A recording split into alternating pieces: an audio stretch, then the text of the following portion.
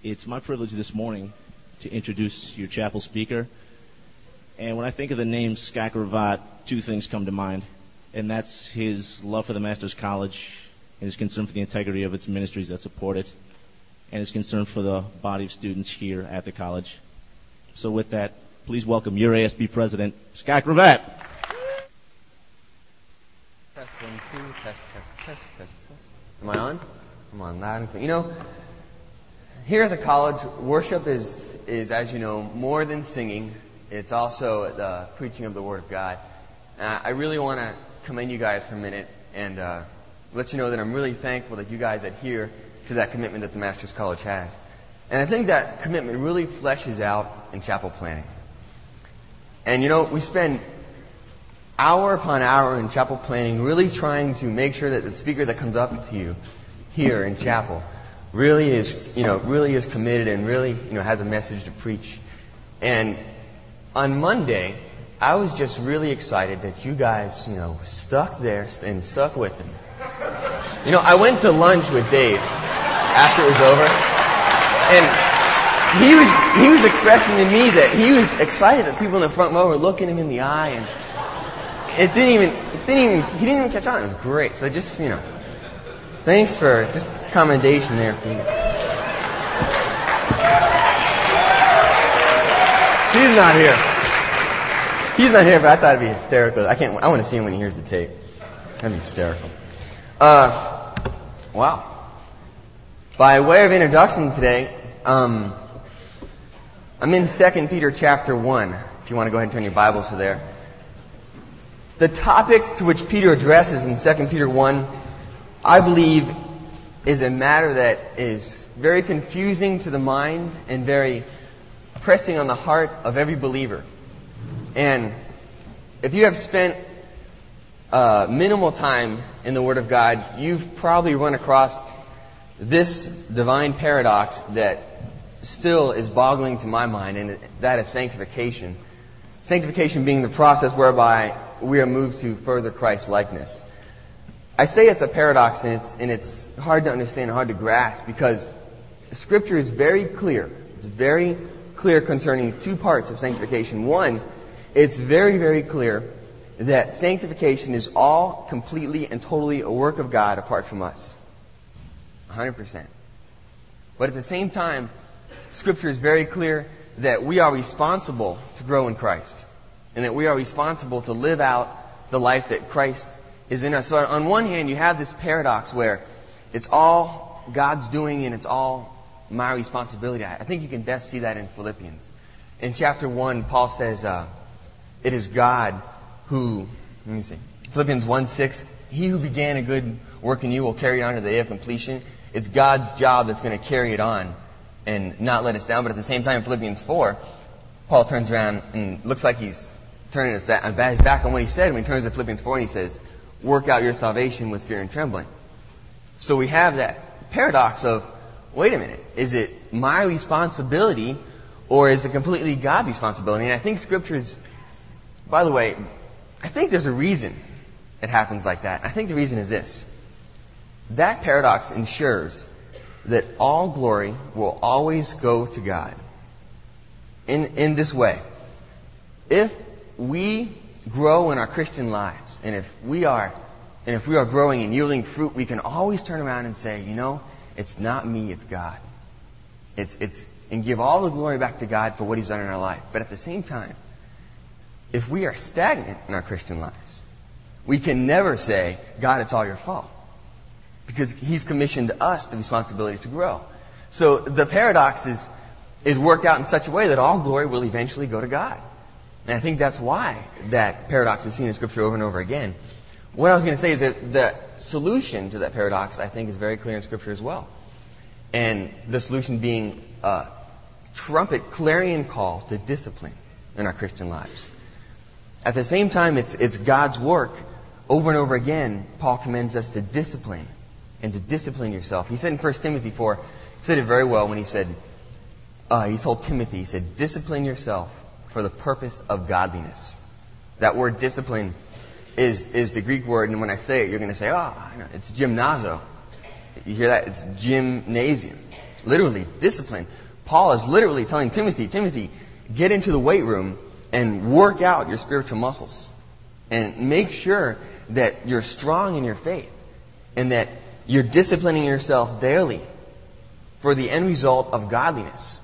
And Scripture over and over again is pushing us in that direction. And then he went on in that passage in 1 Timothy 4 to say, for bodily discipline is of little profit, whereas godliness is profitable for all things, because it holds promise for both this life and the life to come.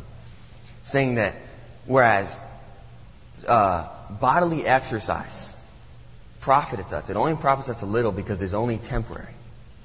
And in the same realm where working out in the gym profits us physically, spiritual discipline to all the more profits us spiritually, because it holds promise not only for this life, it's not temporary, it's eternal. It goes on. So you see the paradox, and it's hard to understand, and it still boggles my mind how both can be true. But the answer is over and over again, discipline in your Christian lives. It has been clear that while, growth is God's work and it's our responsibility, we are always responsible to do that. So therefore we can define spiritual growth, as I have written it down in our lives, as, quote, God's active intervention into our lives through the means of our discipline to further us on towards a more Christ-like pattern of life. One theologian, Burkhoff, said it very well, better than I could ever, and when he said it's the work of God in which believers cooperate. Catch that? Sanctification is the work of God, all the work of God, in which we cooperate. And I think that defines sanctification well. If there was a person in the New Testament, excuse me for a minute. If there was a New Testament believer that best exemplified what it means to grow in Christ, I think it was Peter. I think you see Peter in the Gospels as an impulsive man, one who commonly would act before he thought, and who would speak before he thought. For example, in the garden, it was Peter who, when approached with all the Roman guards, said, we're going to take Christ. He pulls out a sword, he cuts off the ear of the high priest, going for his head. Before he could even think that Christ had told him over and over again, I've got to go, I've got to die. He doesn't even think, he just pulls out a sword and he tries to cut the head off someone. Just like that. That was Peter. Very impulsive, it was Peter who rebuked Christ when Christ said, I have to die. It was Peter to whom Christ said, get thee behind me, Satan, in his impulsiveness. And it was Peter who, while Christ was in a kangaroo court hopping around from governor to governor, Peter was warming his hands by a fire and denied Christ 3 times, ever knowing him. And that once in front of a young girl. I mean, if there's anyone you can stand up to, I think the point's made. The person that would fear me least is a little girl. It doesn't get any smaller than that. It's kind of like Dave Maddox, rebuking or denying Christ in front of Dave Maddox's baby girl. I don't care what she thinks. That's the point that's being made by a little girl coming up to Peter. That the lowest of all lows, Peter has ultimately denied his Christ.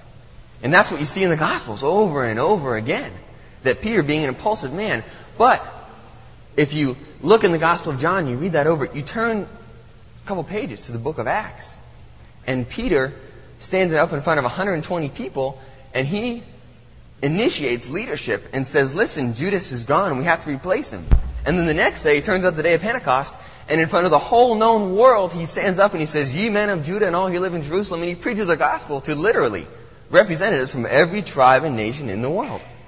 Now, where did this change take place? Where did he move from impulsive to the leader that he was? And Paul made mention in Galatians chapter 2, one of the earliest epistles. He called Peter a pillar of the church. Remember that? And then in 1 Corinthians, he made mention of people breaking away and forming little sects, saying, I am of Peter, I am of Cephas. Because his popularity had grown and his leadership was so strong that people were actually trying to follow him over Christ. What happened here, Peter? Peter had really grown somewhere along the line. And I think the growth happened in John chapter 21. Don't turn there, but lately, if you've been to Grace Community, if you've heard Dr. MacArthur, what he's been speaking on is that of looking into the face of Christ. And he's made the point very, very profoundly, I think, that To the degree in which you look into the face of Christ is the degree to where your troubles seem to dim, like the hymn writer said. And it's the degree to where you're stronger in your faith and you're growing more to the degree you're looking into the face of Christ. And then he made the point that Old Testament saints didn't have a clear look he couldn't look clearly into the face of God. And us New Testament saints have a better, clearer picture of what Christ is. How much more should we look into the face of Christ? Not only that, when we finally ultimately are able to look directly into His face, 1 John 3 says, we shall be like Him, for we shall see Him as He is. So Scripture over again makes the point that the more you gaze upon the face of Christ, the more you grow. Peter, in John chapter 21, came face to face, not with the Old Testament God, and not with the New Testament Christ. He came face to face with the resurrected, glorified Jesus Christ. And not only that, it was Christ who asked him 3 times and said, Peter, do you love me? And Peter answered incorrectly twice. And the 3rd time, Peter kind of clicked. And it all started to happen. And Christ said to him, Peter, do you love me? And he answered, yes, Lord, correctly. And, I mean, we can still hear the words ringing in all of our ears when Christ looked at him in the eyes and said, feed my sheep. And that, to Peter, standing in front of the resurrected Christ, gazing on the face of ultimate perfection, and that perfection looking back at him and commanding him to feed my sheep, I think was a turning point in Peter's life. Peter turned from his impulsiveness and all the old characteristics that he had, and he said, you know what? He said, for some reason or another, that look and that gaze intently into the face of Christ changed me to the point where he could stand up in Acts chapter 2 in front of the representative of the whole world and preach the gospel, where months before he had denied it in front of a little girl. And those 2 extremes, I think, the little girl and the whole world, are presented to us for that very reason. To show that in that period of time, Peter had grown. So I say to you with conviction that if there is a person in the New Testament that knows what it means to grow, it was Peter.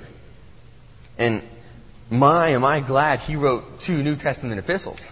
When it comes to the matter of spiritual growth, I know I'm responsible for it, and I know I need to grow, and I have to learn how to grow. Where should I go to learn the best about growth? Scripture is holding up in my face. Go to Peter. Look at Peter. So it's with that I take you to 2 Peter chapter 1 this morning and address the issue of sanctification and Peter's life. And Peter used the term grow, I think, 7 or 8 times in both those epistles. And the word that he used for grow is literally, and I wrote it down because I can never remember it exactly, to increase akin to the analogy of God's operation in nature. It really is exactly what it sounds like, grow. It's the pattern of the flower that you plant the seed and it grows up and blossoms. The point from which it goes from seed to flower is called growth. And that's what I think Peter was trying to represent when he used that nature term. It's the transition that we go from seed to full blossom, from being born again to being made like Him when we see Him as He is. That process is called growth, and theologically defined in the New Testament by Paul as sanctification. And that's what Peter's using when he said that word 8 times or 7 times in both of his epistles. Look at 2 Peter chapter 1, and I think purposely Peter jumps right into this whole issue of what it means to grow. In verses 1 to 4, Peter talks about what I've termed in my humble outline the precedent to growth. And in verses 5 to 9, Peter describes the pattern of growth, and then in verse 10, he describes the perseverance of growth. So just keeping that outline. That's the outline I'm going to work from, but we're also going to try to stick as close as we can to Peter's outline. In 2 Peter chapter 1, Peter starts out and says, Simon Peter, a bondservant and apostle of Jesus Christ, to those who have received a faith the same kind as ours, by the righteousness of God and our Savior Jesus Christ. Peter starts out and says, listen, the precedent to true spiritual growth, or what must precede true spiritual growth, is true spiritual conversion. And he starts to define salvation. Look how he defines it. Simon Peter, a bondservant of the apostle of Jesus Christ, to those who have received a faith. True spiritual conversion is always talked about in the New Testament as those who have received. Not those who have gotten, not those who have taken, those who have received. And we're coming up once again with where the divine and the human mix when it comes to election. But it's clear and clear and clear and clear that salvation is a receiving act on no one's part. It's all God giving to us and us being aware of what's happening, being given the faith to accept it. Ephesians 2:8-9 I think describes it best. You all know the verse. It's for by grace you have been saved through faith, and this not of yourselves, it is a gift of God, lest no man should boast. And usually, when you think of those verses, you think, for by grace you have been saved, and the grace is the gift that God has given you. And that's not the point that Paul's making there. The point that Paul's making is, for by grace you have been saved through faith. And the faith is not of yourselves. The faith is the gift of God, lest any man should boast. And once you come to grips with your true spiritual life before you were saved, you'll understand why. Because Paul in Ephesians 2 describes you as dead in your trespasses and sins. And pretty much when there's a dead man on the ground, you kick him in the face, he's not going to say, ow, because he's dead. It's the same principle. When you're spiritually dead, you can be shoved the gospel at as many times as possible, and you can have it crammed down your throat. But it's only God who can raise the dead. And it's only God who can raise the spiritually dead. So the faith that you and I have now, it's the faith that we have received, not that we have taken. So the precedent of true spiritual growth is true spiritual conversion. And the description of the first true spiritual conversion is who have received a faith. The second description, Peter says, is those who have received a faith the same kind as ours by the righteousness of God and our Savior Jesus Christ. Any spiritual gospel, any gospel that does not leave a sinner with the full righteousness of God accredited to his life is a false gospel. When Peter describes the gospel of God, he describes it as 1, a faith that you have received, and 2, the righteousness of God imparted to the believer. Romans 2:17 states it, for in it the gospel, the righteousness of God is revealed from faith to faith. According to Peter, the description of the true gospel is one that takes a dead man and grants him the faith to believe that through God's grace he can acquire the righteousness of God, and that faith will result in spiritual growth. So, the precedent to true spiritual growth is what? True salvation. And Peter describes it as 1, a faith that you receive, and 2, the righteousness of God imparted to your life. And then he goes on and he describes the results of that salvation. After he describes the description of true salvation, he shows us the results of that salvation. And he gives us 2 results. And it's right there, verses 3 and 4. The first result, verse 3, seeing that his divine power has granted to us everything pertaining to life and godliness through the true knowledge of him who called us by his own glory and excellence. And then he goes on and says, for by these he has granted us his precious and magnificent promises, in order that by them you may become partakers of the divine nature. The 2 results of true salvation is 1, that you and I have been given everything we could ever possibly need for life and for godliness. Can you come to grips with that fact? That God has not left anything out when it comes to our sanctification. He's given us literally every spiritual resource at our fingertips. I mean, and when you sit back and you start to catalog these, you say, wow, when you start to think about him, it's Ephesians 1:3 says he's blessed us with every spiritual blessing. He's given us the Word, the disciplines of daily Bible reading. He's given us his revelation in book form so that we can read and study. He's given us a direct access to him through prayer. He's given us the church whose whole purpose and mission is to equip us to live godly lives. Not only that, he's given us the Spirit to live within us so that we can live those lives out. He's given us a new regenerated mind. He's given us a regenerated conscience to know what right and wrong is. He's given us literally everything we need for life and godliness, Peter said. Therefore, there is no excuse. Whatever the trial or the temptation may be, the excuse is never there not to make the godly decision, because you can't say, but wait, I didn't have everything I needed. Or, but God, I need this, I need something else. There's absolutely no excuse ever. And henceforth, again, all glory once again goes to God. The true spiritual salvation, remember, is a faith that is received. And it is the righteousness of God imparted to your life.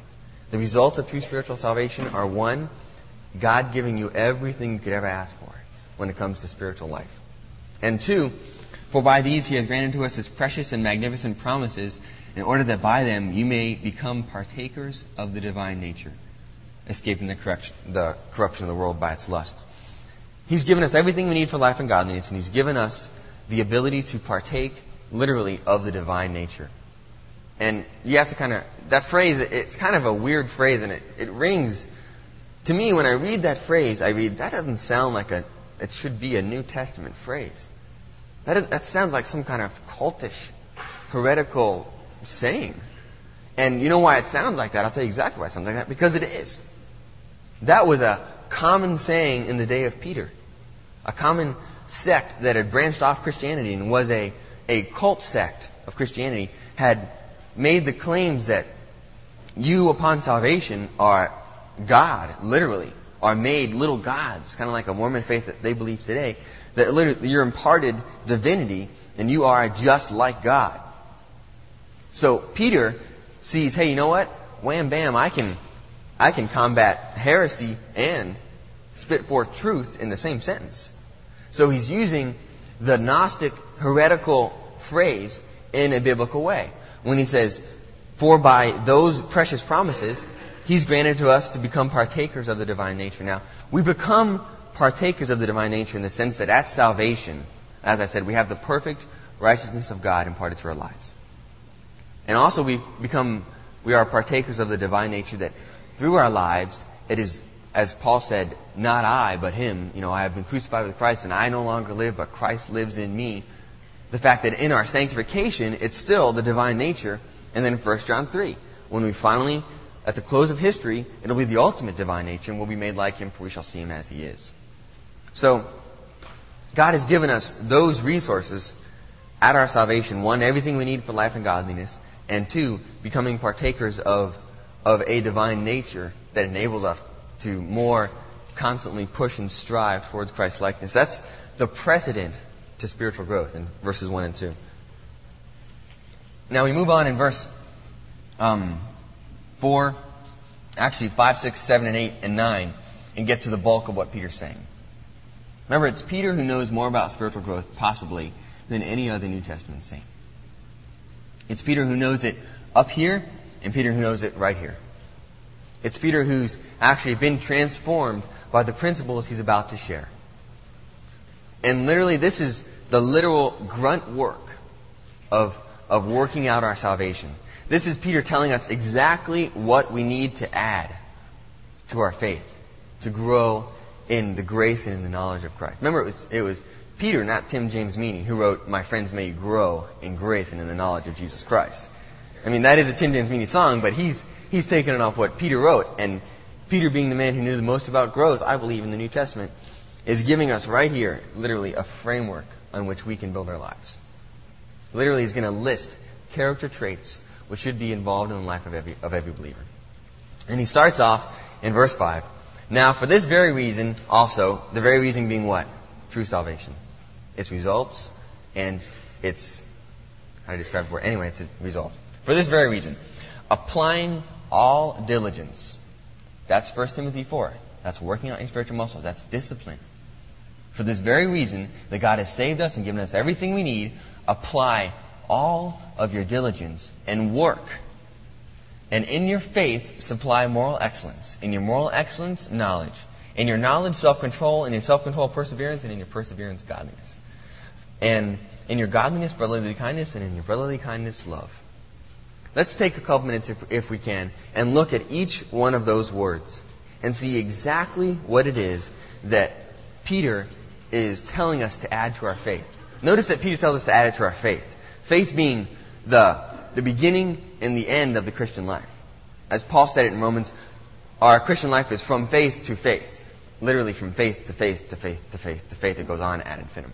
But it's from beginning by faith and ending by faith. And then Paul in 2 Corinthians says what? We live by faith and not by sight. So Peter's telling us, to this faith, add to this faith. And he gives us the first character trait, which is moral excellence. That word there, excellence, is translated goodness in the NIV. it makes the connotation, but I don't think it's the same term that Peter was trying to use. When Peter said excellence, literally meaning excellence of achievement or mastery in a specific field. For example, I carry a buck knife. I usually carry a buck knife. And I wanted to use it as an illustration, I forgot to put it on. But my buck knife is an illustration of the New Testament Greek word excellence. Because my buck knife was made to cut.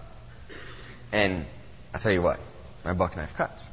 It only does one thing good, and boy, does it do it good, because I sharpen that puppy down. And that's the New Testament term, excellence. A knife was made to cut, so when it cuts good, it's called what? Excellent.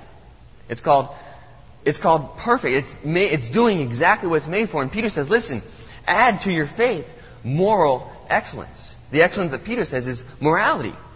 Literally knowing the difference between right and wrong. And Hebrews 8 describes the mature Christian as one who can discern right from wrong. And Peter's saying, listen, add to that faith, from faith to faith to faith, add to that excellence in morality. Not only know what's right and wrong, not only live what's right and wrong, but show what is right and wrong. The Christian pretty much is the only person left in our society with an inch of morals. In the city where I'm from, and even in my parents that are unsaved, it is amazing to me when I find a non-Christian that has some kind of morality. Because now the world is an amoral world. It's right if it's right to you, and it's wrong if it's wrong to you. It doesn't really matter. There is no standard. There are no real morals. And Peter is saying, listen, for this reason, add to your faith excellence and morality. Excellence. That means you, Christian, were created to live morally.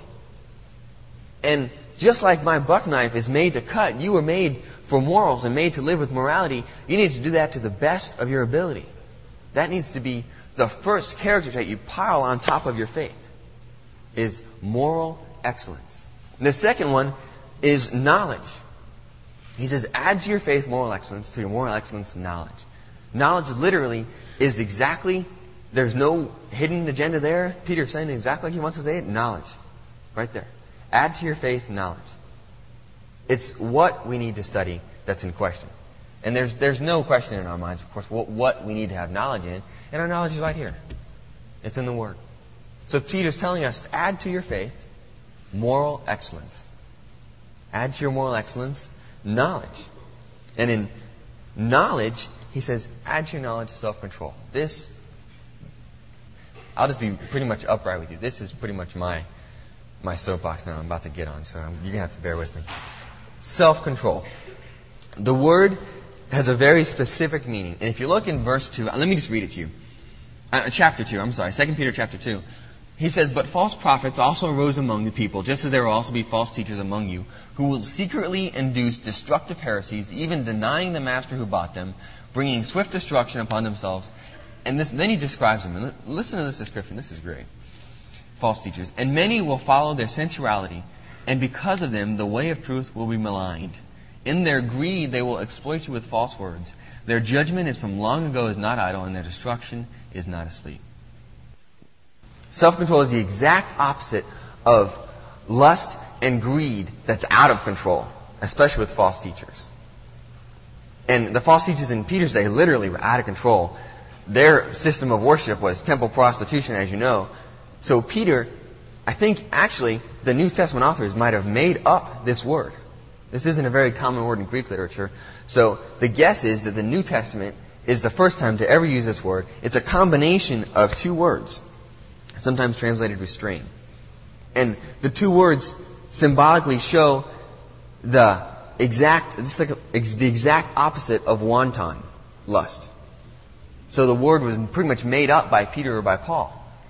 And it's translated in our English versions as self-discipline.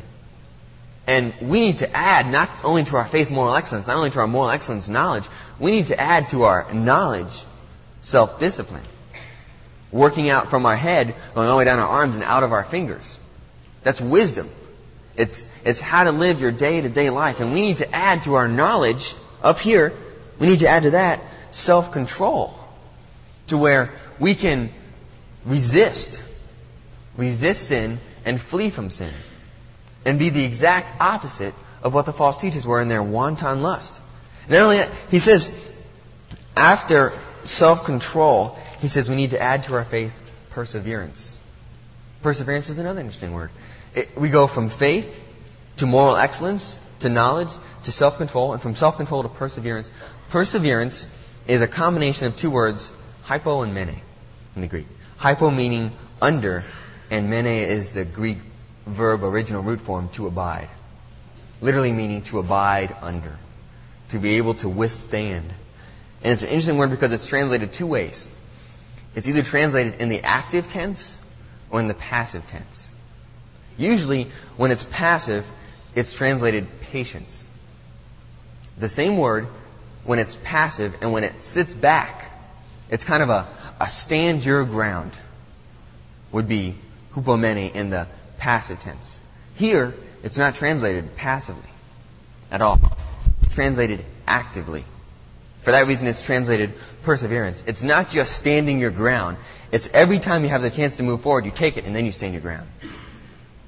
It's different. It's that Christian virtue which is different than just not moving. It's the Christian virtue of not only when trials come your way, you're not just taking them and bearing your chest and getting punched at. You're literally walking forward and beating the trial. There are trials in the New Testament and the trials that Peter's people were going through were trials of intense persecution. Christians dying off by the dozens daily, purposely under persecution, martyrs left and right. And Peter's telling them, listen, the time has come for Christians to stop taking it at the chest in patience. And the time has come to actively withstand and actively to abide under that. And literally walk forward and combat the trials that are coming at us. Whatever it takes. It's the courage of our Christian life. It's the heart that says, whatever it takes is what I'm going to do. It's the heart of the hymn writer when he says, take my hands and let them move at the impulse of thy. And he says, take my mind and take my feet and let them. That's the heart of the hymn writer. That's the actively pursuing against the trial that's come against your life. And Peter tells us to apply to our faith moral excellence, to apply to our moral excellence knowledge, to our knowledge self-control, and to our self-control perseverance. The train is now moving forward, folks. The train has stopped in the mind, in Peter's opinion, and it's now walking forward, and it's now actively resisting what it needs to resist. And actively pursuing Christ-likeness. Not waiting for it to come, but actively running out and getting it. And that's what Peter's trying to convey now. And when he says, add to your perseverance godliness. Godliness is that kind of, it's the piety, it's obedience, it's pietous obedience. I don't know how else to say it. It's obedience and reverence. It's I obey because of the fear of God. God is so big, I am so small. God is God and I am not. For that reason, I obey. That is godliness. Godliness has a connotation of complete respect for who God is. Godliness is Isaiah 6. After Isaiah seeing the face of God, the train of his robe filling the temple, he says, Lord, here am I, send me. In response to all of who God is, and in response to pure respect and fear for God, godliness is me in obedience out of response to the respect of God. And Peter says you need to add that to your faith, to your knowledge, to your moral excellence, to your self-control, and to your perseverance. You need to add the obedience and respect, pietous obedience to God. And he says, on top of the pietous experience to God, you need to add brotherly kindness, oftenly translated, it's the phileo word. It's the second word of love. It's what Dr. MacArthur was talking about. The first 3 days of chapel. It's fellowship. And the point there is made. I don't even need to stress it. It's been made. And you need to add to your brotherly kindness, you need to add love, which is a self-sacrificial giving of yourself for others. And Peter says, listen, I know more about anything than growing in the grace and in the knowledge of Christ. And here it is, folks. Add to your faith moral excellence, knowledge, perseverance, self-control, godliness, brotherly kindness, and love. And you're adding and you're building, and then it's what Paul described in Colossians and in Ephesians, that the man of God is equipped for every good work, and he labors and strives to present every man complete in Christ with all these attributes in place, firmly fixed, a man of God or a woman of God, ready to do the will of God. Peter's saying, I know, here I am, I know more about it than anyone else, and these are the exact specific virtues that every Christian needs to work on. So once he showed us the precedent to growth, salvation, and its results, he showed us the pattern of growth, add to your faith. He shows us in verse 10, the perseverance of growth. And he says, therefore, brethren, be all the more diligent to make certain about His calling and choosing you. For as long as you practice these things, you will never stumble. When it comes to describing fruit in the life of a Christian, it's inevitable that the discussion will always turn to salvation. And every pastor and every preacher and even Peter did it. When you start to think about what it means to live a fruitful Christian life, you always have to throw it in that, hey, if the fruit is not there, maybe the salvation never was. And you will know them by your fruits. And that's what Peter's doing here. He's throwing it in on the sideline. He's saying, hey, make all the more certain His choosing and His calling of you. And then he describes, look at verse 8 and 9. We don't have much time to cover them, but I was going to cover them now. I think I am going to cover them. Verses 8 and 9, Peter lists these whole attributes, and then verse 8, he describes two people. One in verse 8 and one in verse 9. And the first person he describes is, if these qualities are yours. Peter says, if these qualities are yours, you will never be, and this is my paraphrase, you will never be useless nor fruitless in the knowledge of God. If these qualities are yours, and what? What does your Bible say? Increasing. If your life is involved with the increasing of these attributes, on stacking on top of each other to make yourself into the man or the woman of God that God wants you to be, you will never be useless in the body of Christ. You will never have any cause to be fruitless in the body of Christ. This is exactly what it means to be useful and fruitful, is to be applying these things to your life. And the second person he describes in verse 9, he who lacks these qualities is blind or short-sighted, having forgotten his purification from sins. Guys, if these qualities are yours, Peter says it's because you've forgotten the grace of God that gave you salvation in the first place. And he makes an appeal to obedience in our Christian lives through God's grace and God's mercy instead of His justice. He made an appeal to obedience through justice when he said godliness. And now he's making an appeal through God's grace when he says, if you're not doing these things, it's because you're blind. You've forgotten what it means to be saved. That, once again, is the heart of the hymn writer when he said in I knew I'd forget the name of that hymn. I was singing it this morning. It was, bind my heart to Thee like a fetter. Come Thou fount of every blessing. The last stanza, it's, bind my heart to Thee like a feather because of Thy goodness. It's said in such a way, and I forgot the way it's said. Look it up later on. Get a hymn book and look it up. But it's that attitude of, because of God's grace and because of God's goodness, I'm daily, that's what it is. I got it. This is great. Because of God's grace, daily I am constrained to Thee, is the way he put it. It's beautiful. It's out of response to God's grace to me, I live in obedience. Paul called it, in Romans chapter 6, a slave to righteousness. And you got these whole stacks on top of each other, and Paul said, and Peter's saying, if you've got them, you'll never be useless and fruitless. If you don't have them, you've forgotten what it means to experience the grace of God. Go and experience it again. And then when he closes up, he says, therefore, be all the more diligent to make certain about His calling and about His election and His choosing to you. Because when you're talking about fruit, you inevitably have to reach the point to say, listen, if you don't got it, maybe you never had it. And then after that, in verse 10, he says, as long as you practice these things, you will never stumble. The perseverance of true Christian growth. As long as you're practicing these things constantly and forever, stumbling will not be a part of your life. Well, I've got much more to say, and my time is quickly coming to a close. I'd like to call Matt Cologne back up, if we could. And I'd like to sing a closing song. Yeah, you guessed it. It's Tim James Meany. My friends, may you grow in grace.